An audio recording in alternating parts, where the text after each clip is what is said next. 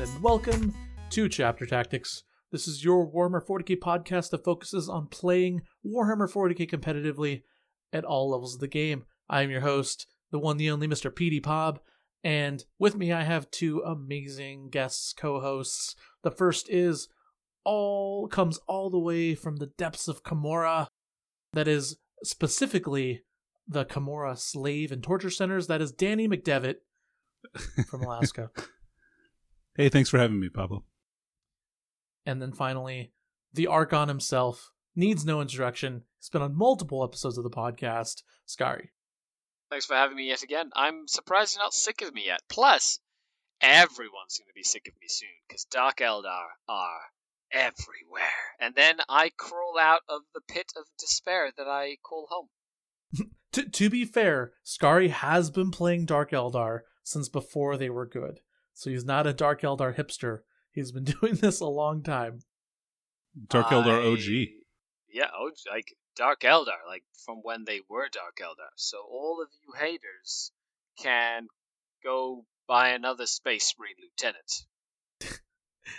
And of course, that brings us to the today's topic for the episode, Dark Eldar. That's right. We're going to talk about the Drukhari's almost historic performance this weekend. They did surprisingly well. The last time we saw win ratios this high coming from an army was when Iron Hands barely came into the scene back at the end of 8th edition, and also the dreaded Castellan list also in 8th edition too. So they're giving us good record-breaking win-loss ratios. We haven't seen an army this dominant yet in 9th edition. So we're going to be answering the questions. Are they really that big of a deal? What can you do to beat them? And what exactly makes the Dark Eldar kin so powerful on the tabletop? But before we answer those questions, first, this episode was brought to you by FrontlineGaming.org, your one-stop shop for all tabletop goodies, secondhand stuff, painting stuff, content, the Frontline Gaming Network, all that good stuff. Also, we just released a new ITC terrain set, the Research Outpost set. It is personally my favorite terrain set. If you're a TO and you're looking for a good, versatile terrain set that goes on almost any Frontline Gaming mat scene, get the Research Outpost set. Essentially, it's just a research outpost. So it's just a bunch of bunkers kind of like dug into the ground, and it looks good on literally everything because all of the landscapes can have a research outpost at some point, right? Like deserts, snow, lava, swamps, jungles, like even like ruins, and it's a really, really, really good versatile terrain set. It's also really cheap and very easy to build and paint. So check that out. If not, you can go to the Patreon and give to the podcast that way, or just if something that's free, hit that like button, subscribe, comment, all that good stuff. Ring the notification bell if you're on YouTube. That also helps out the podcast, and it's completely 100% free. All right. Main topic. We're going to jump right into Dark Eldar. First question that I think everyone wants answered right away is, why are we talking about Dark Eldar? What is going on right now? Because I'm sure some people haven't even had a chance to play in a 40k event yet and play against any factions, let alone these new Dark Eldar.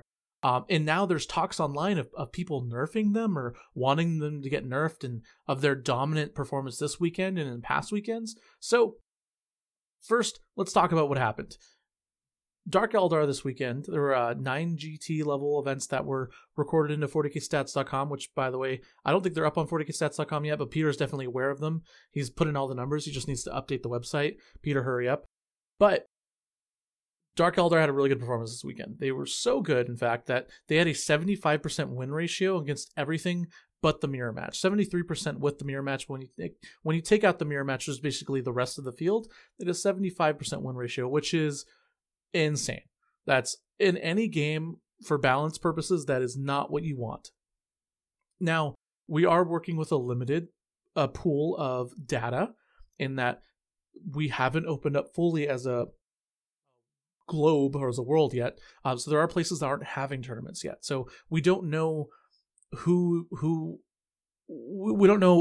could do what, who maybe has a list that counters Dark Eldar. We don't have the full innovation that we had back when Iron Hands dominated the meta. So right off the bat, I think that we as a community should all just take a collective breath and kind of just keep our proverbial fingers on the pulse of Dark Eldar dominance, and maybe just take a step back before you start spamming GW to fix things. And that's just because we don't have the full data set yet. Now, having said that, they look very strong. They look like they have a lot of really powerful units. Dark Eldar are, in my opinion, one of the best spots they've ever been in. And they actually they were in a really good spot at the beginning of 8th edition too, which is saying something. They're even better than their 8th edition counterparts. I would say that this might be the best Dark Eldar Codex of all time that GW's put out. But we have Scar for that, who I know has an opinion on that. And I feel like this is overall still good. We also, another caveat, we don't have all the codexes released yet. So we don't know what is around the corner. And in my opinion, I think the bigger thing we should be worried about as a community is less a powerful codex kind of putting up this top result and more of, is this power creep going to continue? Because we have seen a power creep level, 7th edition power creep level, as opposed to 8th edition, where the power creep wasn't actually as bad, with the exception of Space Marines, who came in and completely blew the doors off everything. We had at one point a golden age of 8th edition where there wasn't a whole lot of power creep, codexes were released really fast, and they were all relatively similar. So I think this is a trend now, and that's a little concerning for me. But I'll let you guys talk about it in the comments. Danny and Scary, first thoughts on these Dark Eldar and their performance this weekend. Go ahead, Danny. Oh, sure. Let's see here. So, it's pretty impressive. Obviously, we're seeing a lot of first place finishes. We're seeing them go undefeated. It was like a huge number of Drukhari lists went like 4-0 up into the last round. So they were really, really hammering home their advantage there of having a new book that few people have played against. So I don't know. It's kind of overwhelming, like especially if you look at it from the perspective of that they're like similar to Iron Hands levels. So it'll be interesting to see exactly where all of this goes as time goes on, and people have a chance to kind of adapt their armies to like this new meta that is apparently heavily involved in the slave trade. Well, I think number one, it's about rotten time that everybody's fearing the Dark Eldar. Just saying right now to everybody out there, just you better take it. And secondly, it's very cool to see like the Dark Eldar doing so well, and it can feel very overwhelming. I think there's a combination of factors, and one of the main factors being, well, not only is the book super efficient, the units are really cheap, you can kind of build to like anything you really want, which already makes it like a very, very strong like book. Is just nobody has really ever had to tech for Dark Eldar for the last like 5 years, really. Or if they did, they were teching against like Grotesques and Talos, which are very similar to Space Marines in a lot of ways in terms of you need like to be able to kill tough, durable units, which then meant that at the end of the day, you're like right now, all the stuff people have put in their list to tech against armies tends to be to kill Space Marines or to kill equivalents, and they're not putting in like cheap screens or like point efficient units, and they're just kind of like loading up with like plasma guns or whatever. So it's like a lack of units that can counter the Dark Eldar meta. So people going in with their lists that they've been practicing or testing, in a completely different format, and then they're playing against something that has like, toughness 3, witches that run in and murder everything they touch, and they're like, and then they have to put a 200-point unit in to kill a 100-point unit, and then they are losing on the trade matchup, right? So it's very much like playing sisters, but like very efficient sisters of battle in the trade war. And that's one of the things that makes Sisters so good, right, Scary? Like, is that they trade super well, but Dark Eldar are even more efficient at trading than them, which is scary. Oh, 100%. Yeah, absolutely. Yeah. It's one of the reasons, like right now, like we saw that in this list in this week, and a lot of the times, to be honest, I went through all of the events that where Dark Eldar did really well and stuff like that, and there was one event where there was like 4 Dark Eldar in the top 10 or something like that, which seemed to be a little bit of a skewed, like a skewed sample size. But in most of the situations, like even though Dark Eldar were at the top, like the top 10, the top 15 were still extremely varied. And there was still a lot of different style of lists that I saw up there, right? Which tells me, from a competitive perspective, that this meta is still the healthiest that we've ever seen. Yes, a Dark Eldar, should they potentially like get rebalanced, or I don't know, get some sort of like FAQ to help people like deal with them? Sure, I agree with that. Like 75% win rate is, a little obscene. Should we really like just jump the gun and do it like right away? No, we've got a couple other codexes that are supposed to come out. Like, remember, the Dark Eldar book was supposed to be coming out almost on par with like AdMech, right? So who knows? Maybe there's like some very specific stuff in the AdMech book that is designed to directly counter Dark Eldar, right? And that is already one of the hardest matchups for Dark Eldar if in a going second scenario in a lot of cases. That is funny that you mentioned AdMech there, because I know this is the Dark Eldar episode. However, AdMech also had some really strong performances as well this past weekend, and they don't have their codex yet.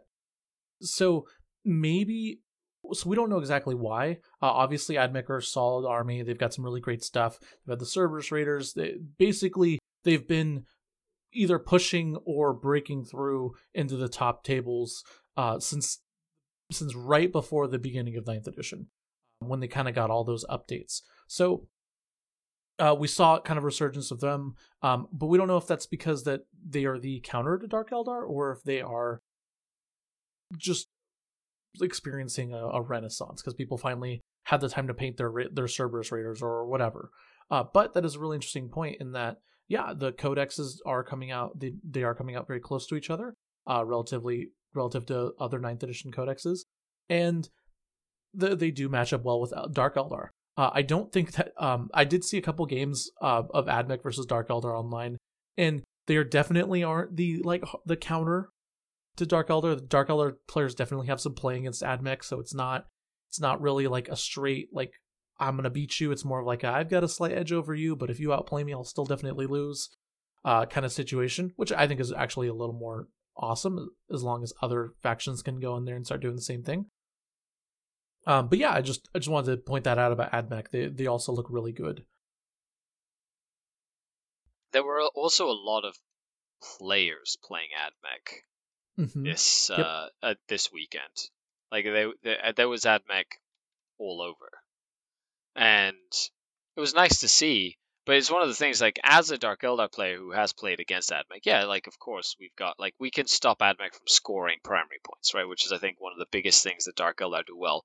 And it's one of the things that Dark Eldar did well before the new codex.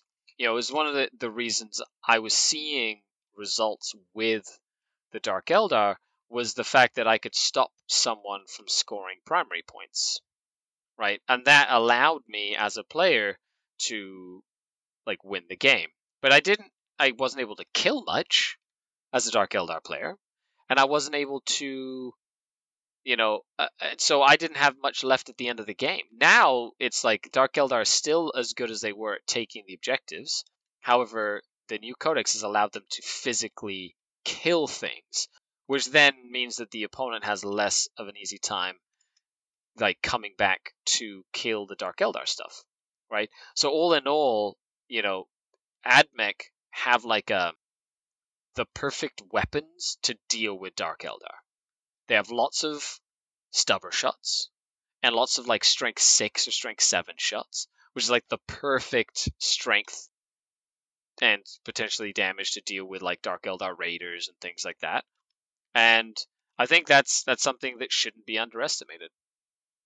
For sure. And that's something that a lot, like you mentioned previously, Scary, like a lot of people have been kind of building and teching their armies to take on these like super elite infantry armies, like that are Space Marines, or that's pretty effective against Necrons, and things like Death Guard and things with damage mitigation have come much more to the forefront. Things with like a -1 to damage taken or something like that. which means that people are like, well, an autocannon? I don't want that in my list anymore. I'm not bringing those. But those kinds of weapons are super effective against Drukhari.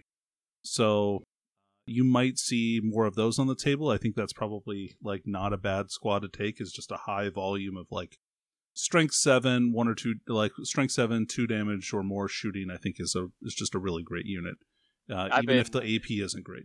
Yeah, like I tell, and this is something I've been telling people a lot recently, is the best weapon against Dark Eldar is literally a chainsword and a bolt pistol.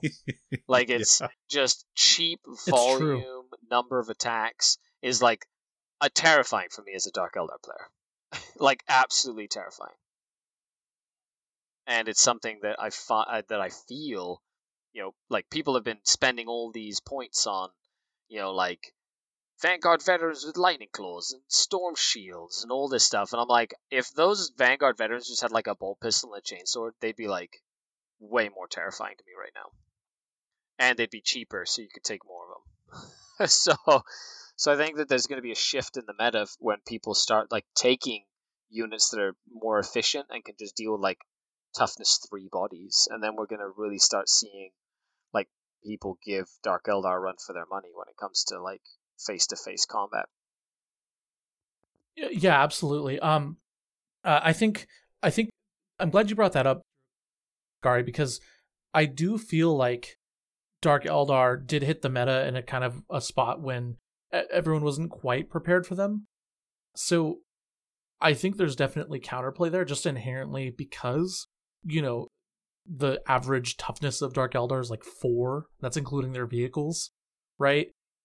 And there's counterplay. Like, it's not like we're not dealing with like this informidable, unkillable army. I think that if you're going to have OP armies, an army that is more like Dark Eldar in that it can be killed and the models are very killable, I think that's ultimately healthier than like an unkillable like Death Star style army. So yeah, those are all really good points. Now, let's talk about these lists. So you alluded to this a little earlier, Scary, and I just want to get your take on this.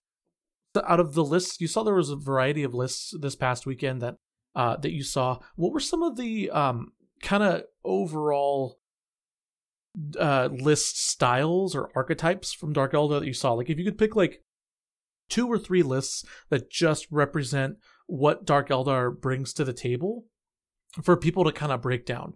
Because obviously we can go over some of the high class units, but if there are multiple Dark Eldar builds, I think that bodes well not only for the faction, but also for the people listening who are maybe concerned that there's just only one Dark Eldar build and that GW nerfs it, Dark Eldar are dead.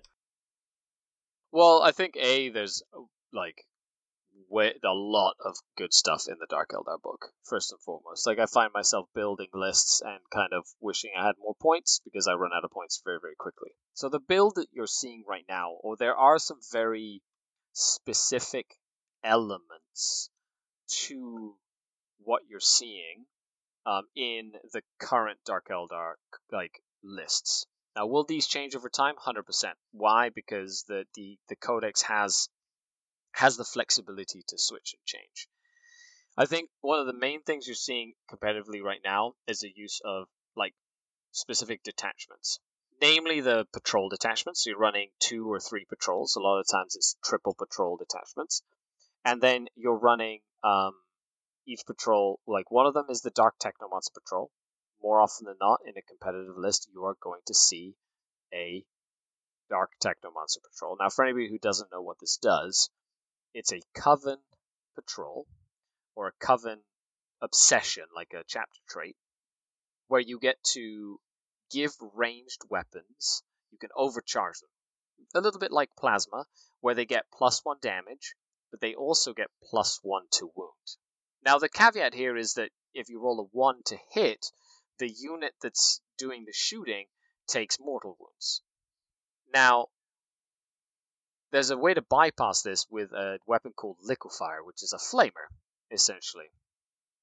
And this means that there is no to hit roll. So essentially, what you're seeing Dark Eldar players do with this specific detachment in competitive play is running, 3 units of Rax, which are like little, like toughness 4, bodies with 2 flamers in each 5 strong squad. They're like 60 points. You get 5 wounds, but you get 2d6 flamer shots that are strength 4, 12-inch range, AP 2, which is already quite good in the current state of the game, and you can overcharge them to be 2 damage and +1 to wound. Now, because they're flamers, they don't roll to hit, therefore they are currently not going to be taking any damage when they shoot, which is really good. It makes them very efficient, very killy. They can kill planes and flyers and marines and tanks, and they are literally like a weapon to solve all your issues in competitive play, which is very, very strong. So you're seeing a detachment with those 3 of those little units, potentially sometimes more. Then you're seeing some sort of Cabal detachment, normally to get either Vect and a bunch of Raiders that can reroll hit rolls, so they're very efficient, anti-tank Dark Lances, because they get a hit, basically like the old Space Marine Master Artisans or whatever, which is just like a reroll to hit. But on a one-shot weapon, you're going to be using it a lot. There's Cabal of the Blackheart, or a redeployment with Cabal of the Poison Tongue, so you can redeploy the Raiders if you don't go first, or take advantage of your opponent's mistakes in deployment. And thirdly, you're seeing Cult of Strife as a 3rd detachment, which are witch cults, and these take advantage of the Book of Rust, which is a supplementary set of rules where you get 8 different stratagems that affect the witch cult, and you get access to some really cool relics and really cool warlord traits that sort of elevate the witch cult units to bordering the obscene for very low point, command point investment. I think that's probably one of the strongest parts of the competitive use of the book, is the fact that those witch cult units out of Cult of Strife are absolutely bonkers. Now, you combine all those things with very, very cheap HQs that can do a lot of damage, like Succubuses or Archons that have access to some great fight last stuff in the form of Incubi and Warlord trait with an Archon. And all of a sudden, you have an army that can do shooting very, very efficiently, that is very, very fast, so it can move no matter what the deployment is, no matter where the objectives are or the terrain is. They can move around the terrain, into the terrain, over the terrain, because a lot of the stuff flies.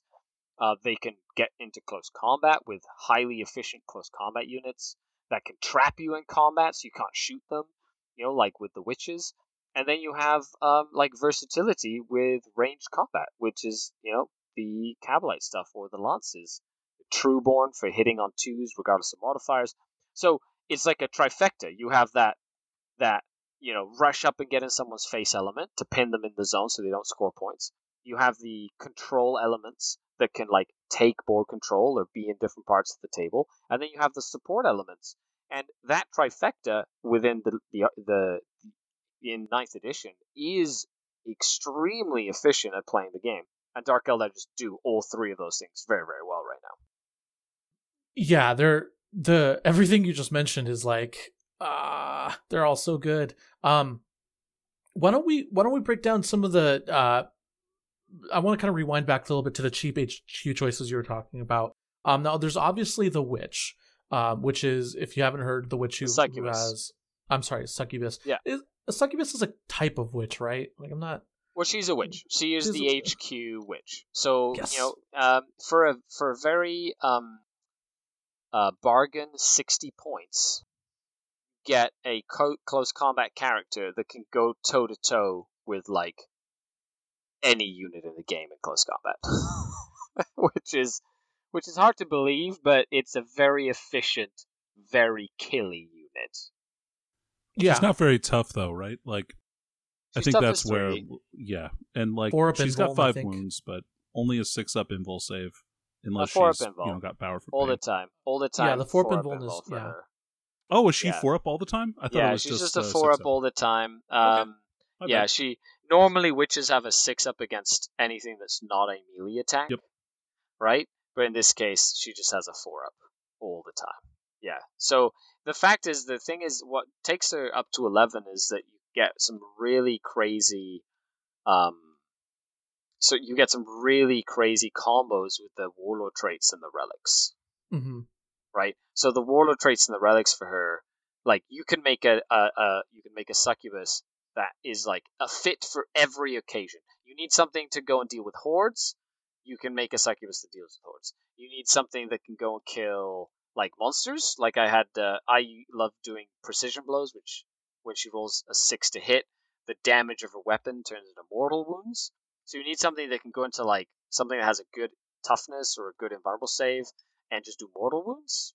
Fantastic. You need something that can go and like kill a character. Awesome. So it's just that versatility alone in that unit is like quite crazy. Oh yeah, absolutely. And so obviously we spent some time on the succubus, but as I was actually shoutcasting this weekend and also looking at some of these Dark Elder lists, I realized there's a lot of really good HQ choices. It's not just about the succubus. Drazar is amazing. The homunculuses, specifically with like the racks and stuff, those are really good. I think I saw like an incubi. And that's as far as basically it came down to, I saw a variety of HQ choices, all with like relics and warlord traits that I had no idea what they did. But whenever they did something on the tabletop, they looked good. Except for 100%. Drazar, I know what he does. Drazar will close combat, and that's the thing about the you can really make them very efficient at what they do, and they're like a little toolkit that you can kind of add into your list depending on what you need your list to do. So it's like when you had like Space Marines were first released in 8th edition, and you were like, I have no idea what to plan for because everything is really, really good. You know what I mean? Like it kind of felt in the sense that you couldn't really tech against it because you could be fighting an army that had, 6 talons or whatever in one end, or like 6 of the different planes, 3 and 3. And then on the other, you could have 3 repulsor executioners. And then on the other, you could have, 15 double shooting aggressors. You know what I mean? Like you just never knew what you were going to run into. And even though that's not necessarily the case, it seems like competitively, Dark Eldar players have kind of gravitated to a specific like triple patrol format. You kind of tech for what they've put into each patrol. It's just not easy to deal with, even though you know what's already in it. Well, and there's a couple of other things about the Triple Patrol that makes it super powerful. Obviously, I mean, Dark Eldar transports being able to pick like an obsession and then transport, a different type of unit, whether it be like them having a Cabal obsession and then transporting like Coven units or something like that really lets you mix and match that to maximum efficiency. Plus, if you do the Triple Patrol right now, a lot of TOs have ruled that giving you 2 extra command points. So you start with 14. So which is really downplayed kind of the Real Space Raiders detachment, which feels like the more like the way that GW is trying to push you, but they did give you a bonus for multiple patrols. So I don't know. It's an interesting kind of thing to look at. Definitely, people have gone for the triple patrol route over the single massive like battalion or brigade of Dark Eldar that you can 100%. potentially take otherwise. Yeah. And a lot of it is down to that ability to get the 2 extra command points. Starting with 14 command points and then not necessarily having to make 3 patrols, but doing like 2 patrols and getting that bonus and stuff like that. Like it really makes like it really does change like how you can make your lists and whatnot. You can get really sort of like greedy with like what you put into lists and stuff. Yeah, sure. Or maybe you want to do double one thing patrol, right? Like you want to do two patrols of Dark Technomancers or something like that. Like that's absolutely something you can do as well. Yeah, and I think that versatility is something that's just hard for people to deal with, right? When you come to like when you're in like a competitive sense, essentially. Mm-hmm. Yeah, I agree. Did we haven't talked about the Reaver jet bikes and Hellions yet, have we? No, they're part of it as well. They're witch cult. They're just witch cult, right? So a lot of people have been using a lot of Hellions. I haven't seen as many Reaver jet bikes as I've seen Hellions, but I like both. To cut you off real quick, the reason why we haven't seen any Reaver jet bikes is because essentially most of the tournaments this weekend ruled that Reaver jet bikes should be 20 points a model instead of 10 points a model. Which I think is the right call, and if you want them to be 10 points, then you why? Like, what is this? You already have a fantastic codex. What what are Yeah, you trying to achieve with 10 point points Reaver Jetbikes? two, that's 5 points a wound. That's for anyways. Hellions and so Hellions kind of replaced what the role of Reaver Jetbikes, but I was actually shocked by how good Hellions performed. You know, they were fast, they could advance and charge. With the reroll wound strat, I want to say the wound modification strat, they had the ability to just kill anything. Like Corvus Black Stars is what I saw them kill, but they were powerful. They could trade up. You know, even with the 2 wounds and the invuln save, they can even trade up, and unlike the sisters Repentia, they can actually trade up and still like survive, which is nuts. Obviously, they're still very easy to kill, but they have a little bit more survivability than the Repentia do. They're just phenomenal fast units. The other thing I really loved about Dark Eldar, or maybe not loved, but the thing I noticed about Dark Eldar was the amount of vehicles and transports they brought to the table. Raider spam is obviously the big thing right now. Why don't you talk us through, Skari, about what that does for Dark Eldar? Because previously in other Dark Eldar lists, in past editions, Dark Eldar definitely had like the vehicle MSU kind of deal, but they never had that killiness that they do now on top of having the MSU vehicle spam. So what's different now, and what can someone kind of expect from a heavy vehicle Dark Eldar list, and what would that look like?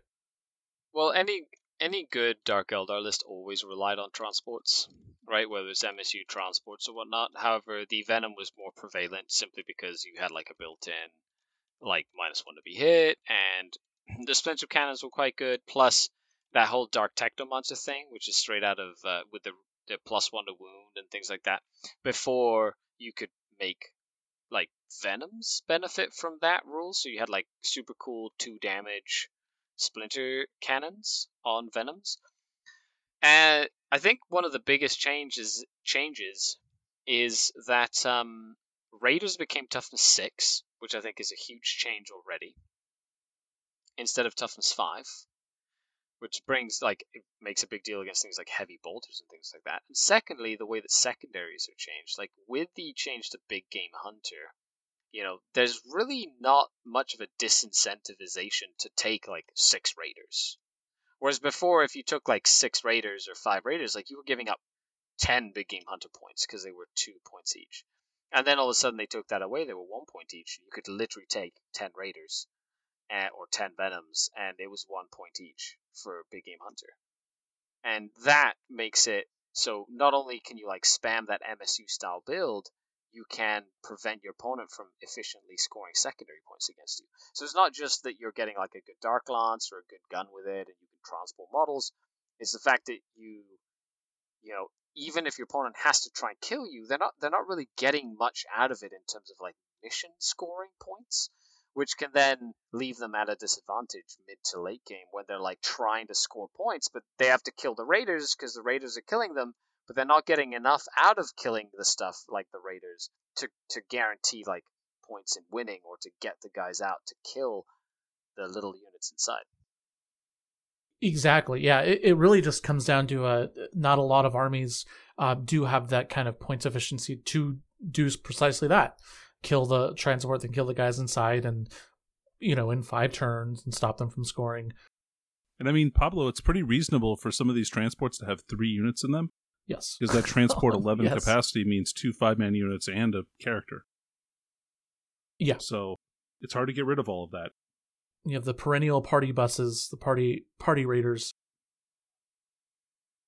We talked about Dark Eldar. We kind of talked about, you know, some builds you can see. I think as a listener base, we have a better idea of what they bring to the table. So let's talk about what exactly we can do to beat them. So what are some counters? So I'll be honest, Skari, as someone who is an outsider looking in with not a lot of familiarity to Dark Eldar, I definitely see a lot of power there. It feels a little insurmountable.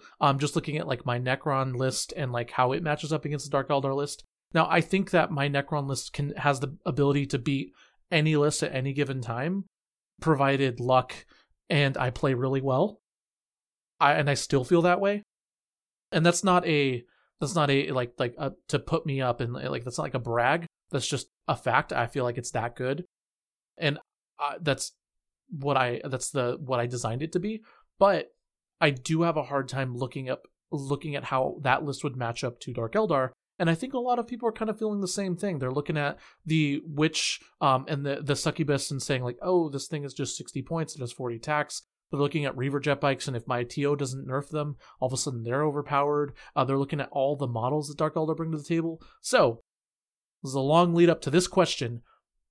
What are some weaknesses do you think Dark Eldar have that people aren't quite exploiting yet, in your experience? Because you have come on record and say that they are not perfect. They are flawed, and they lose. They definitely lose games. They definitely are weak durability-wise.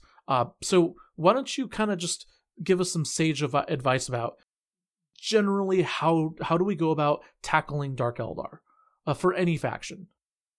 So the number one thing is pray they do not take you alive. Okay, crawl into a little ball and keep the last shot for yourself. Just saying. You know, that'll no, I'm just kidding. I think one of the things that people have to capitalize on is how aggressive Dark Eldar players are. I feel like you have to have a plan for when a Dark Eldar player gets in your face really, really soon. And you have to make them pay for it. So, what I find people or players tend to get like skewed when the pressure is on, when like the Dark Eldar player like gets in their face on turn 1 or turn 2, and literally they have to deal with witches and raiders and all this stuff, and then they sort of like get overwhelmed and like their brain short circuits and they sort of like just give up. Whereas that's kind of where you want them to be, because the closer they are to you, the more your bolt pistols come in handy. And every single weapon you have at your disposal that can kill a witch is like, a grenade, a frag grenade, a little pistol, this or that, whatever it is. Like, you have to use every tool you have to just clear out the units. And the second thing is, a lot of people don't like focus their fire well enough, in my opinion. And when you're playing Dark Eldar, if you have any experience playing against the faction or with the faction, you know that leaving Dark Eldar units or models with one model left or with 1 or 2 wounds left is like the worst thing you can do. Because even that 1 wound left model or one model left unit is going to come and be a pain in your butt for like the whole game until you deal with it. And I think those are 2 main things. Focus your fire, make sure that what you shoot dies. And secondly, like, have a plan for when the Dark Eldar get really aggressive, and have good counter assault, counter push units that can essentially make them pay for getting so close into your face so quickly, because their durability is so low that if you can start that war of attrition from turn 1, by the end of turn 5, you should be able to pull it around. Okay. Go ahead, Danny. Oh, I was going to say, like, knowing things, threat ranges, and what they can get to you is sort of important with Dark Eldar, but don't forget that they can pretty much cross the entire table and still get you, because it's one of, if not the fastest army in the game. Like, they have a lot of tricks, like on turn 1 or turn 2, depending on like what obsession they pick for their raiders. It's pretty reasonable that they can move 22 inches and still assault you with a transport. So, like, just be aware of that kind of stuff. Like, if you want stuff on the front line, just be prepared for it to die. I mean, you think that against everybody, right? But like, it's especially true against Dark Eldar. So trying to demech them, I think, is as fast as possible, because they're vulnerable when they hit the ground. The boats are really the protection that they have in that army. So if you can do that, you can buy yourself not only maybe some time, but also expose the juicy innards of the tanks. I would totally agree with that. You need to have a plan to kill 5 to 6 transports. And because a lot of people haven't been taking a lot of rhinos or a lot of dune riders, your list hasn't had to deal with that for a long time. And Dark Eldar come back and go, hey, we've got all of the transports, and everything inside is going to kill you. Like, you need to have a plan for that. Yeah, and actually, I actually was on record a long time ago when 9th edition first came out on Chapter Tactics. I went on record and said that the Satan Void Shroud, for instance, for Necrons, keep an eye on it. People are sleeping on it.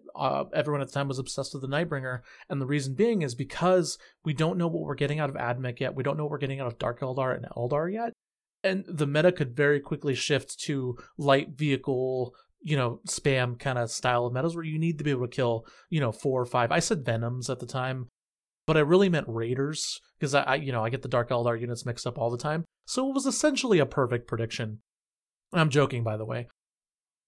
But, we're definitely seeing that now. And you're not only going to have to get rid of Dark Eldar Raiders, you're also going to have to kill Plague Burst Crawlers. You're going to have to kill Rhinos, Chimeras. You're going to have to be able to kill the Flyers, the Admech Flyers. I forgot them. The various different raptors. Yes, yeah. Or orcs. You're going to have to be able to kill all the orc vehicles. All the trucks and the little buggies that are really popular. Specifically the buggies and the mech guns, which have similar toughness values and wounds to things like Raiders and Venoms. And Harlequin, the Star Weavers. You're going to have to be able to kill all that. You're going to have to be able to deal with T6, 3-up armor or 4-up armor save, sometimes mostly an invuln save, vehicles. And then you're going to have to be able to deal with the guys inside on top of that, or gals. Yeah, absolutely. I agree with that 100%. Bring stuff that kills vehicles as efficiently as possible. You're not killing land raiders, which is actually why I think knights are experiencing a bit of a resurgence, because knights do deal with those light vehicles very well. And in a light vehicle meta, people bring stuff to kill vehicles, and that doesn't necessarily translate to being able to kill T8 knights with an invuln save, with a 4-up invuln save usually. Correct. Yeah, we actually saw a knight army take a win at a GT this weekend. Like, literally, 3 big knights, 4 little knights. Oh yeah. You know what I mean? Yeah. Like, so they're out there, and there are direct counters. And I know as a Dark Eldar player, I do not like seeing knights. They kill my stuff very, very quickly. I didn't look at that list. Was it triple Megara? It was 2 Megaras and a Warden, I believe. Okay. And 2 Helverins and 2 Warglaves. Interesting. To be honest, once you get past a certain point, once you get to the 3-knight threshold, it doesn't matter a ton what knights you bring. Like, obviously, if you bring, like, a Chaos Knight with 2 of the Melta gun things, it's going to be a little worse than, the double Gatling gun Chaos Knight or whatever. But the Megara, is solid. I don't think the Megara is leaps and bounds better than the other big shooty knights, but it definitely doesn't hurt.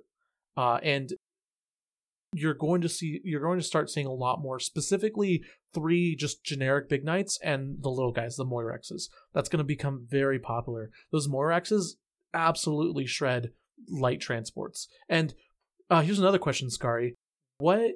How do Dark Eldar do going against T8 like knight lists and stuff like that? Because looking at them on the surface, they don't look like they match up well with those lists on paper, besides being able to outscore them, which obviously they can do. So that's the thing about Dark Lances and any of the anti-tank weapons. A lot of them are strength 8.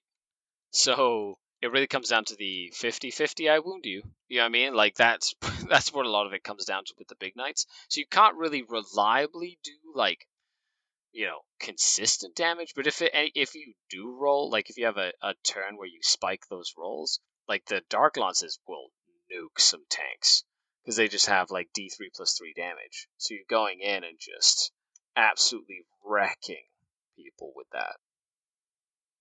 Yeah, absolutely. So what are some other ways that Dark Eldar play the missions that like a list can be? Like, for example, how do Dark Eldar look going into horde metas? I'm starting to see some rumblings online of people starting to try and build hordes, try and just out objective Dark Eldar. What do you say to people who think that avenue to beating Dark Eldar is viable? just remember witches exist. So just don't forget, like witches will murder your horde. Like I've had a unit of 10 witches, like they'll go in and kill 20 Necro Warriors in a single combat phase. Yeah, I mean, like they are no joke. So don't underestimate the witches. But if you Witches, have Hellions, right? Yep. Like any of the witch cult stuff, just blenders like any kind of light infantry. So you definitely have to have like a thought process. You have to have it thought out before you kind of like, just assume that it's going to work, right? And it's not like a bad thing. It's just something to keep in mind. Like make sure you have like I think a combination is best against Dark Eldar, to be honest. Because if you go too heavy into one thing, Dark Eldar tend to have like a tool that can help them against your one thing quite efficiently, and then they'll leverage it. Yeah, for sure. I mean, like, and they have so many tools just for like, and not just for close combat, but also for shooting. Like scourges with shredders are super viable. And then you have even like the normal, even like the normal units that you wouldn't suspect would also be good in close combat. Also, just have a lot of attacks and hit on 2+. So, or they can later on in the game. So even like the leftovers, so to speak, of units that have like gotten blown out of their transports and maybe shot once or something, can still kill quite a few models just with a couple of guys left. Yeah, so don't forget to just make sure to kill every last model in the Dark Eldar unit. Like, don't leave any of them alive. Like, I'm serious about that point. You can ask any of the people I practice with. If as soon as you start leaving a raider with like a wound left here, and then you like a Cabalite warrior squad with one model here, like the game starts spiraling really fast out of control.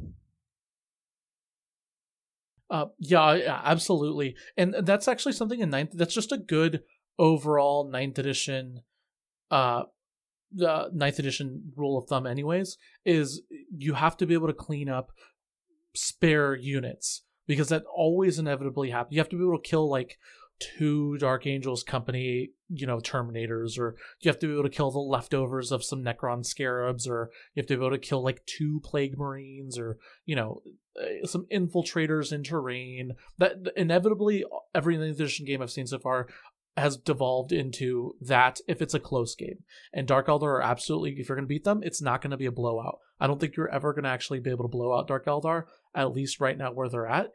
Every game is going to be bloody. You have to score a lot of points, and you're going to have to match them unit for unit evenly. So, having said that, I think it is important to look at what units do have the capabilities to kill certain things and how much. For instance, if you have like 2 raiders on the board and you're up against Dark, and those raiders are the only options for Dark Lances, I would be more aggressive with my vehicles, because Dark Lances are, and Scary can back me up on this, generally unreliable in small amounts. They're like blasters. Yeah, and like the extra damage really helps, like the damage. Yep. The D3+3 damage. So that has really made them a lot more efficient than they were in the past. However, yes, they are still Dark Lances, which means they will miss and then they will not do damage. And I've had times where I have like 6 or 7 Dark Lances, even Black Heart ones. I know that you take Black Heart ones to make sure that they're like quote unquote more efficient. Like legitimately just fail to hit or fail to wound. You know what I mean? And at that point, you might as well have had 0 Dark Lances. So, it's like, don't be too, like, respect them, you know what I mean? But don't like be frozen by the prospect of getting shot by them. Yeah, absolutely. All right. We did have a patron request to kind of go over some core units that every faction has that can deal with Dark Eldar. Now, that's a tall order. I'm not sure if we want to go through every kind of core unit or faction. But why don't we go through some general kind of styles of units that almost every faction has access to?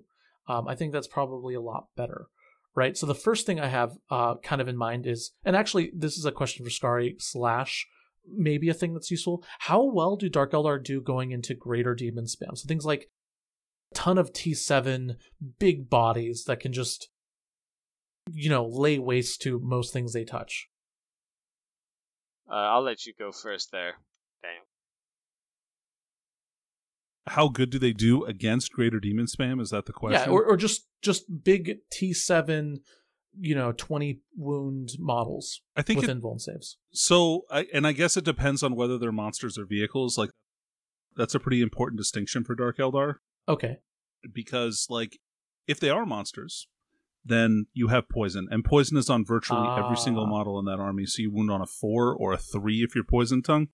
And granted, like, it's not the most efficient thing, but if your regular bolter shots effectively are wounding like a toughness 7 monster on a 4+, like that's going to do that's going to do some work, at least to plink off a couple of wounds extra here and there. But like Skari said, Dark Eldar have tools for everything. Like the Codex is really well. I mean, I don't want to say balanced, but it's really well. It has a lot of different tools for a lot of different jobs, and so even if you're just picking a random assortment of units out of the Codex, like there's like almost every single unit in that book is still really good, with like maybe the exception of the flyers.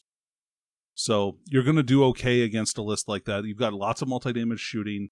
Yeah, invulnerable saves aren't the best, but you don't really have a great way to mitigate those anyway. They can have a lot of shots. I think they match up just fine against that kind of thing. I would agree with what you said. I don't really have to add more to that. I've played against, the coach for Team Canada, Cody, who basically was one of the pioneers of the Monster Mash style Slaanesh list. And even with the old Codex, like, he knew going into Dark Eldar was a pain in the butt for him. Because we have, like, fly, speed, fly around, lots of poison shots, and now it's even worse, considering most of the stuff is built around Slaanesh and whatnot, and now Dark Eldar have access to a lot of like Fight Last and a lot of Always Strike First in like Cult of Strife, and will give Slaanesh a run for their money at their own game. Mm-hmm. Okay, all right. Well, then we'll put that in the if you kill their poison weapons and you have tough monsters category, you can kill their poison weapons and maybe deal with them. But what are some other general things that can Dark Eldar kind of have a hard time dealing with? Mortifiers. Like anything that has a million attacks and heavy bolters, like a mortifier, is terrifying.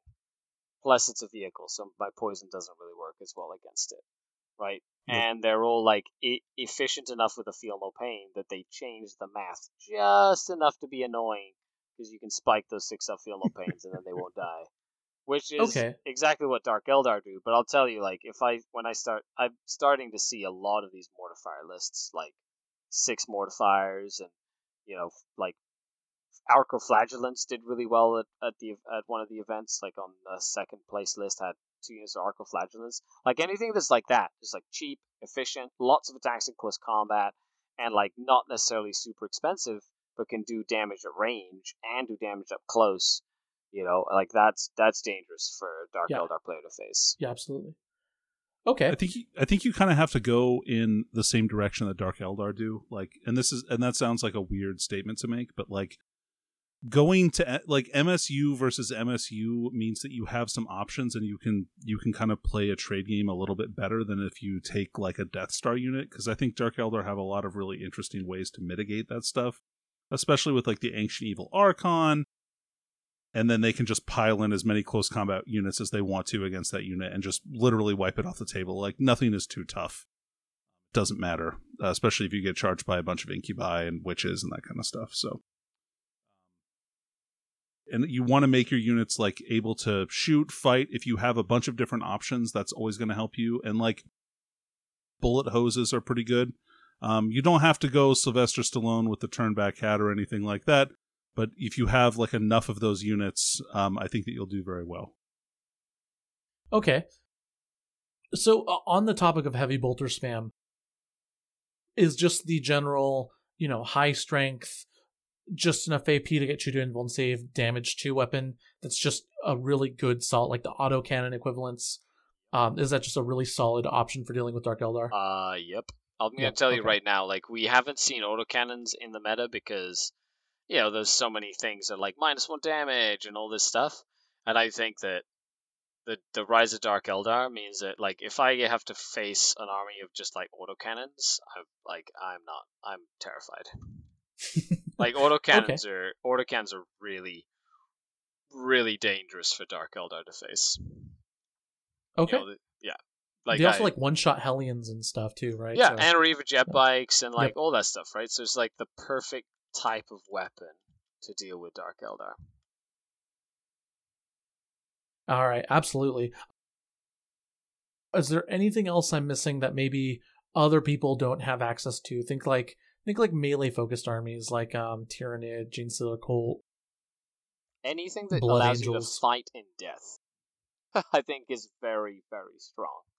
Okay. So, like, for example, Genestealer Cult. I know Genestealer Cult are not like currently meta, but there's a Genestealer Cult warlord trait or something like that allows you to shoot or fight on a 4+, and they have like hand flamers, right? Like the ability to take a bunch of like acolytes with hand flamers and say, yeah, you can charge all your witches in here, but everyone that dies on a 4+ is going to flame you with a hand flamer, right? So you can do the trade a lot better in that case, right? Where it's like, okay, you can send your close combat stuff in, you can kill me, or like Tyranid warriors with lash whips and bone swords, where they're like they die, they get to fight you, right? So you can kind of like use a lot of these, or Grey Knights like paladins that can like fight in death. You know what I mean? Like that sort of mechanic, I think, will be very useful against a Dark Eldar style army right now. Yep, totally agree with all that. Oh yeah, absolutely. Sorry about that. My mute you're fine. button decided not to work. I was spamming it. It's like, I need to talk. But what was I going to say?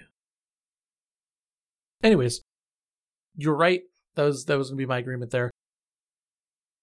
I love the idea of fighting on death being something that does, help pick up Dark Eldar. And honestly, that's another good rule of thumb for dealing with kind of weak things in general. Noise Marines are very good at that. Being able to, pick up more than their value when they die. So, yeah, I think that overall with Dark Eldar, it sounds like you need to just in general be able to kill the vehicles, be able to manage their damage output in some way, whether that's zoning or bubble wrapping or killing important stuff. And then from there, just having units that can go toe-to-toe with them for board control. Sounds like the general idea of how to beat Dark Eldar. Is there anything I'm missing, or am I wrong? No, I think that's the gist of it. Boom. To be honest, right now the meta is changing, it's shifting, it's adapting. So do yourself a favor and read through your codex again, and look at all those weird like warlord traits and relics and things like that you might have just kind of overlooked before. And something might pop out at you being like, oh, that relic is really obscure and nobody really uses it, but against witches that would be amazing. And that's the kind of thing that's going to be quite handy now, like right now. All right, absolutely. Now I think we're pretty much good. Is there anything else either of you wanted to add before we move on to the final part of the episode? Nope. Or final part of the main topic, excuse me. That's the only thing I want to say. Don't despair. Okay. Yeah. Just like the ebb and flow. We've had these conversations when like every other powerful faction has come. Am I going to apologize for how good the Dark Eldar book is? No. I've literally been playing them forever, and it's really nice that they can finally like kill stuff, and I feel like they're just nuts right now.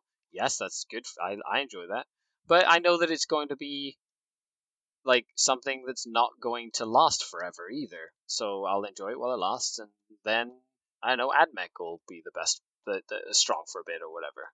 It's just the nature of the game. Exactly, Scary. And I think that's super important to take home is that concept of like flux.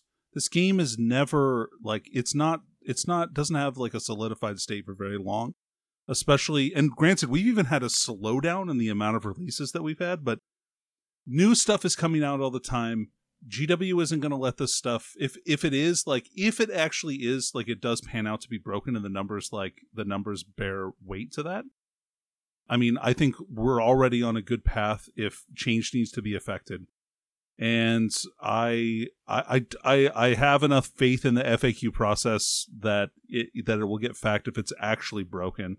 But like, people need a chance to switch things up. People need a chance to change. Scari's advice of looking in your book for weird choices that you wouldn't normally think of is absolutely excellent. Yes. I agree. No, it's the thing. Like, I recommend this when I'm, when I'm, like giving advice on list building or whatever. Like, I'm always like, after your game, or like, just a lot of the times, like, we take things at face value of people who say this is good, this is bad, and we don't make up our own choices, right? And a lot of the game is boiled down to, well, everybody says this is good, right? Or everybody says this is bad. Well, honestly, read the book for yourself. Like, you'd be surprised at how many times I've been at an event or at a tournament, and I've played against, Joe Blow, who's been playing his Catachans for like a million years since second edition, and we show up to the table and he rocks out this like weird relic warlord trait combination that like kicks my butt. And I'm like, I've never seen that in competitive play, but it is really good. Right? Yeah. And just been surprised by it. You'd be surprised. Yeah, absolutely. And remember, we aren't seeing that level of innovation that we normally would because there's not a lot of events going on. There's entire regions in the world that, people haven't played 40K in a while. So I agree with that. Look at your codex. There's innovations constantly being made. And if you have to make a bit of a concession to play something that maybe beats Dark Eldar, I would do it right now just because their play rate's not going down anytime soon, especially if you're planning on going to an event right now. All right. That is it. Let's go ahead. Actually, real quick, very end. Well, actually, we talked about this a little bit. So essentially, what do you think GW would do or should do? What do you think is a leveled, measured nerf if they need a nerf that you think GW should do if they were listening like right now and you could just recommend something? Well, I don't know. I think some stuff is going to get touched. I think probably the command points for patrols thing is not great. I think that, i.e., not that the extra 2 command points that they get. If they started with 12 like everybody else, that would be totally fine.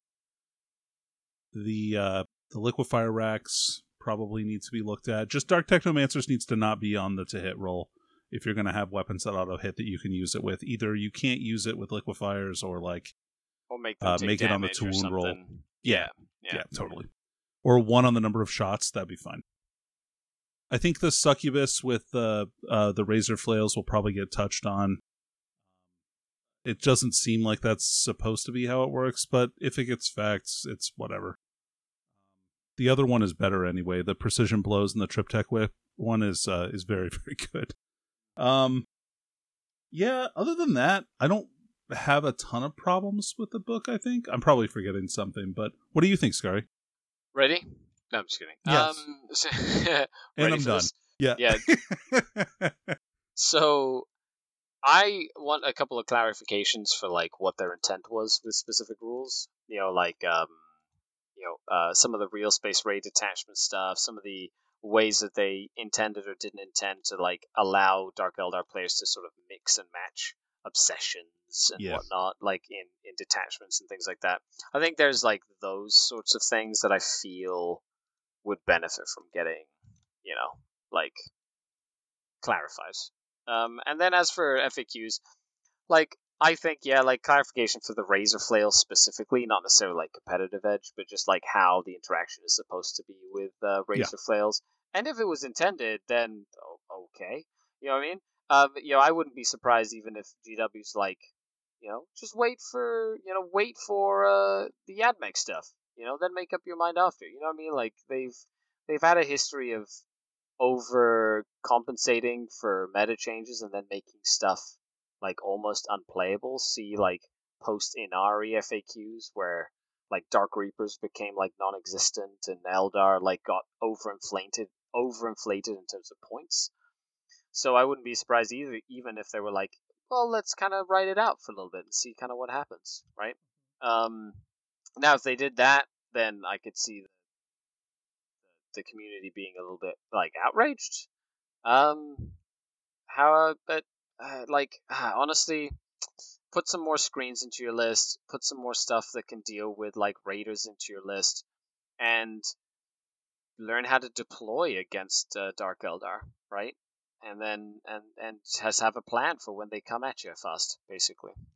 Can I say one thing about that? Like, I agree with No. almost everything that you said. I'm not sure that I agree that like having one army be the silver bullet to another army is a good like game balance like mechanic.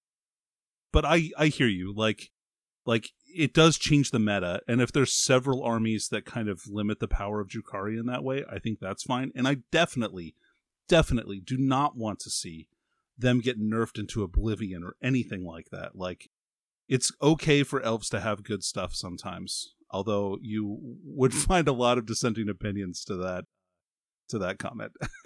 Yeah, 100%. And that's that whole rock paper scissors thing is a very popular, polarizing sort of like sentiment, Sure. right? Just because you never really it's rock paper scissors, right? It's very, you either love it or you hate it, right? Well, it depends if you're rock or scissors. Correct. Are you rock? Are you paper? Or are you scissors? And I think that but the thing is, even now, you go to the events that like Dark Eldar won, and like the top 10 at all these places are like such a varied hodgepodge of different armies. So it's not like the game is like all of a sudden imbalanced because of the fact that Dark Eldar exists, right? Like it's Oh yeah, top 8s are super diverse, right? It's like they're very diverse. Yeah. Like there's Yeah. lots of different things you're seeing. It's just like right now the win rate for Dark Eldar is quite skewed. You know what I mean? Like, Yeah. and I think that's mostly a lag in terms of everybody's been teching, as we said, for Space Marines, and you haven't been putting in your anti-Eldar tech for so long because you haven't had to deal with Eldar. I will add one thing to this, and it is a little bit contrarian in that, and oftentimes when it comes to this kind of stuff, it is less about the hard logic and the kind of the win ratios and the numbers, and more about optics. Right now, there is. I agree with you. I think that it is very diverse. There are some factions that definitely need a lot of help, and we're not at the level where I can confidently say we're in a golden age where everything is going to be diverse, just because not every faction has gotten their codex yet. But the way people view the meta right now is unfortunately how people are going to think of 9th edition. So everything happening in 9th edition right now is going to have an effect on the future of 40k. It's just like in 8th edition when I said Space Marines are really good. My main argument for why YGW needed to take a stance and nerf them wasn't because they were necessarily overpowered. Because besides Iron Hands, the majority of the Space Marine supplements were just really, really good. But not so good that they needed to be wholesale nerfed. But the optics around Space Marines being really good affected 8th edition and is still affecting the game of 40k right now, as I predicted. People still think Space Marines are the cream of the crop, the best army. If you go online, if you go on comment sections, all that stuff, they're probably, I would imagine they'd make the average person's like top tier list pretty consistently. Even though they're not at that level anymore. They're still really good. Space Marines are still, not saying they're bad, but they're probably overrated by the general community, and I would imagine that is solely because of their performance right at the end of 8th edition. Now, Yeah, makes sense. Yeah, so we have to be careful, specifically GW has to be careful with how they present codexes, and we as content creators also need to be careful about how we talk about this kind of stuff. We have to balance between sensationalism and also genuine concern, which I think we're doing a really good job of this episode. We're saying they're really good, they're beatable, there's no cause for concern, but definitely keep your eye on what's going on. And we do have to wait for every codex to release before we get a final read on everything. All right, soapbox over. Let's go ahead and move on to the patron questions. We're going a little long here. So if you're new to the podcast, every episode, at the end of every episode, we like to open the floor to the patrons. The patrons get to ask us questions and we answer live on the air on every episode. And if you'd like to be a part of that and be a part of our awesome Patreon community, head on over to patreon.com/chaptertactics and donate whatever you want or nothing. That's totally okay as well.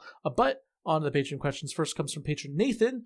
I'm curious how much of them winning Dark Eldar is them just countering some of the current dominant lists in 9th edition, or maybe the meta will start moving towards more horde armies, which I think Drukhari have a harder time in going into, like the 120 Poxwalkers, Necron Warrior Blobs, etc. So, Scar, you did kind of allude to this, so I'm going to let you kind of give a definitive answer to this. How much of them is winning because they're countering the current meta dominant lists, or how much is the winning just because they're just that good? I want to say it's like 50-50. And I think, to be honest, I think it's mostly because Dark Eldar play to the missions really, really well. So I honestly feel that that's like the main thing. Like, Dark Eldar plays so well to the missions that they can beat even like top meta lists without really like much thought. And then the other part of it is because they just can kill stuff finally. So they've got like they can deal with armor, they can deal with tanks, they can deal with infantry, they can deal with like most of the stuff that we're seeing in the meta right now. So they're like almost a direct meta counter. And they can play the missions. It's like a perfect sort of like mix almost. That's okay. My answer. Nice.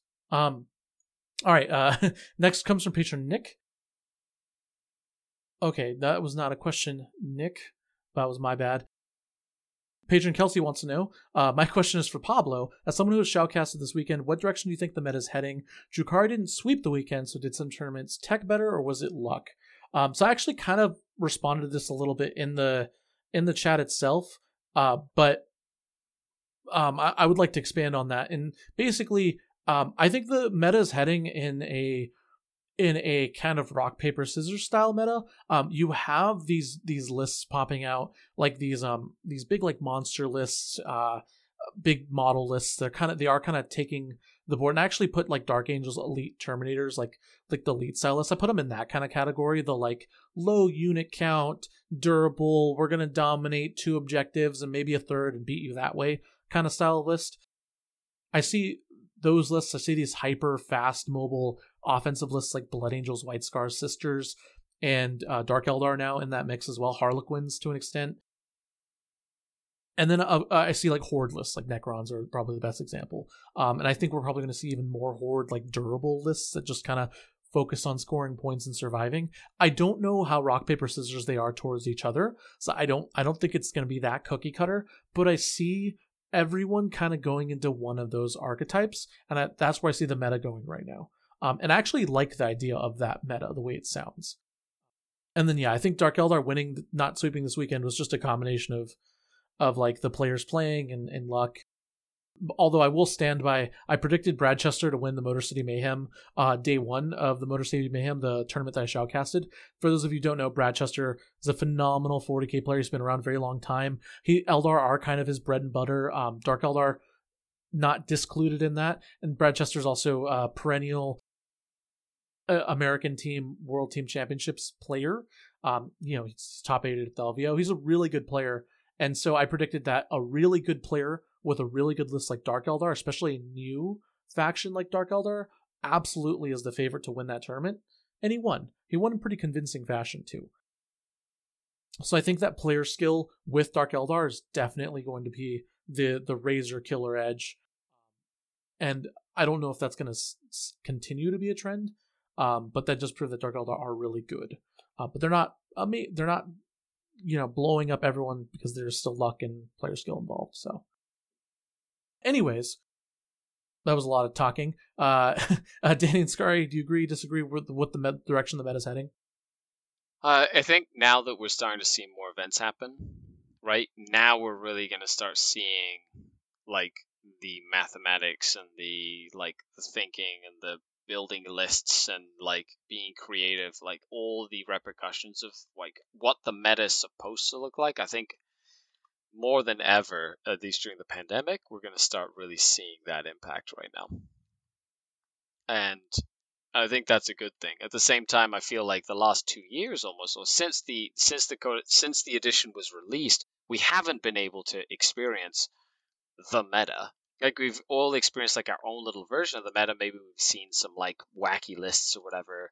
So like go into some sort of like tabletop simulator style stuff or whatever, right? Where you kind of like have like a version of the meta, quote unquote, but it's never really the meta because you can literally like play with any models and you don't really have to own them or build them or paint them or anything. Whereas like you go to an actual tournament and there's a lot of limiting factors to what you see in the meta, what lists are good, what people can build or collect, or transport and travel with, that sort of thing.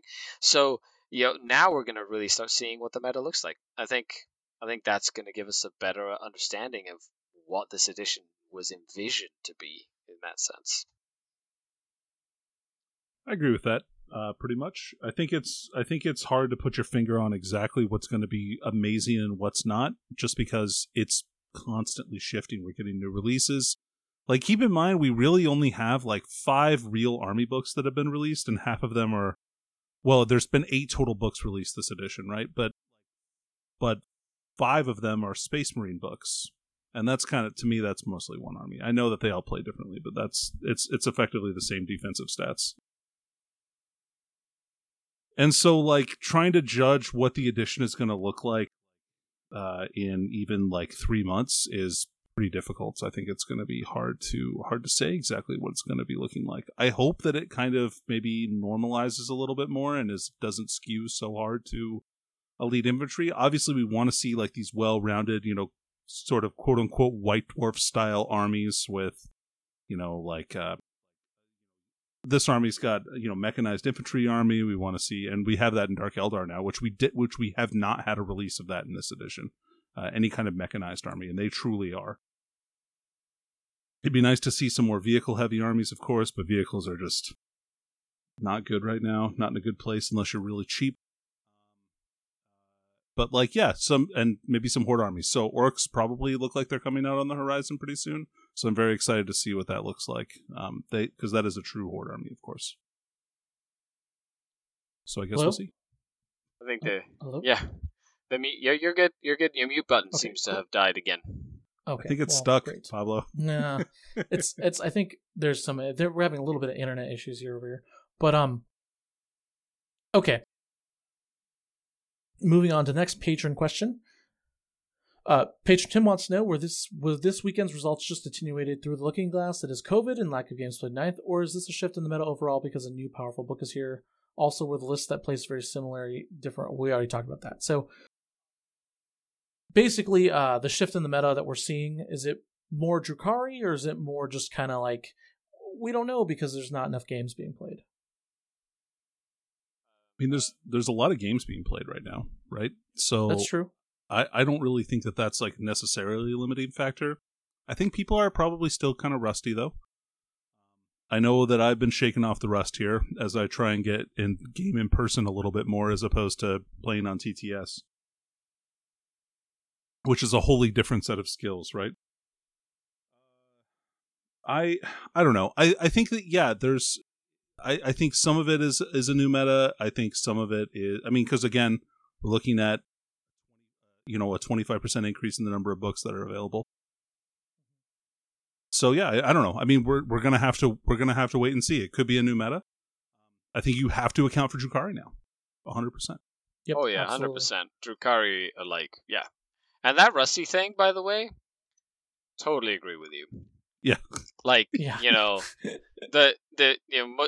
most people going to a tournament being like, I'd forgotten how tough it was to stand up for 3 hours for 3 different times in one weekend. Like, yeah, like, don't you remember? That's like what you used to do every weekend. So that's definitely going to have an impact. Now, here we have some couple more questions that we kind of already answered. In the podcast. Although I do want to give a shout out to patron Bobby M for attending his first event ever, which was actually a 32-person RTT, which is actually a massive RTT. That is a big. And he ended up going 1-1-1. So you got the best of all the worlds, the perfect middle pack player. The only better record is a 2-2-2 record at a major. Nice. All right, patron John. Well, actually, this guy here, Danny, you might have heard of him, Jonathan. Oh, was it my John? Yeah, this guy is asking these lame questions. Actually, it's a pretty good question. So, what's the panel's opinion that each codex release is forcing all armies to frequently update and change rather than one book being OP? Can you rephrase that question for me? So essentially, I believe what he's asking is, each codex release is forcing all armies to frequently update and change. I think he's asking us what we think about the GW releasing a codex and it being powerful. Actually, you know what? I don't know this question. I think what he's asking here, Pablo, is he's asking whether or not people like this codex being overpowered is a result of people just not being prepared for it and like changing their armies to be able to fight against it, or if it's actually an overpowered codex, kind of like other codexes when they really seemed really good comparatively, but maybe weren't as good. That's what I got out of it, but I was having a really hard time phrasing it out loud. It's almost like we had a psychic connection, like we were just like orcas, just across the states at each other. So I understood it on a primal level, but not when I started speaking it. Anyways. Well, back at you, Scary and Danny. I feel like we've answered this question a few times. This like, it's like a combination of things. I feel like Dark Eldar are really good. They're efficient. They have like the tools for everything. But I think the reason that they're doing so well is because nobody has been teching for Eldar at all for the last like 3 years. Yeah, I think that you're right to an extent. I think that there are certain armies that were already kind of set up to succeed against Dark Eldar that kind of underperformed against them a little bit. I'm looking at things like Admech, Sisters. We saw obviously strong showing from Admech, but we didn't see the kind of dominance that you'd expect from a list that you kind of expect to beat Dark Eldar. So that kind of, and you're right, Scar, we did talk about this, so I'm gonna not expand too much more on this, but that kind of gives me the idea that I think it is just being the Dark Eldar book being really good, but who knows? I've yet to see an army that is like a true flash in the pan army that just absolutely, when it comes out, no one, actually that's not true. Admech, when they first came out, like back in 7th edition, absolutely wrecked people for no reason because no one knew what they did at all. Are you talking about like the crazy? I've got like 1,000 points worth of free upgrades, Admech. Yeah, well, even before the War Convocation, right? Like I remember that's the thing. I blocked it out from my mind. Okay. Well, there's a really famous quote by Nick Nanavati on this podcast where basically he's playing Matt Root. Matt Root went on the big Admech, stream with his gigantic orc Admech like converted list. He was doing really well with one ITC championship with it. But Nick Nanavati played Matt Root at Adepticon years and years ago, and I remember it was either an interview or he was talking about this game afterwards that he lost to Matt Root, and he was like, "Yeah, I kind of like when Matt was explaining what his army did, I kind of like blanked out at T3 with a 4-up save and didn't know what they did otherwise because they had so many rules." And that's just so funny. I just love that quote personally. But yeah, I don't think it's that so much as it is it's just really good. But we'll see. If in a month Dark Eldar are just awful with back to their late 8th edition form, or actually back to their 7th edition form, No, please no. then we'll know that it was not the codex, it was the meta. It was the meta all along. All right, that is it, everyone. This is the end of the episode. Thank you so much, Danny and Scary, for coming on. And if they want to hear more from you, Scary, where can they find you? Well, you can find me everywhere because I've literally been on almost every single podcast. So I'm not going to bore them with where they can find me. Okay, thanks for listening, everybody. And then Danny, you've been on a couple times now. So for those of the people who maybe haven't heard you yet, where can they find you? Well, if for some reason you would want to listen to me again, you can find my co-host John and I, who asked that awesome question earlier, which was indecipherable, on our podcast Mob Rules, which we come out with every other week. We also do some Codex reviews, and you can find us along with all the other members of the Rogue Trader Network wherever medium-level podcasts can be found. All right. Perfect. Thank you all so much for listening. You are the best listeners in the world. Don't forget to subscribe, send us a like, comment. It helps with the algorithms, and it's completely free and it helps the podcast. And as always, have a good one.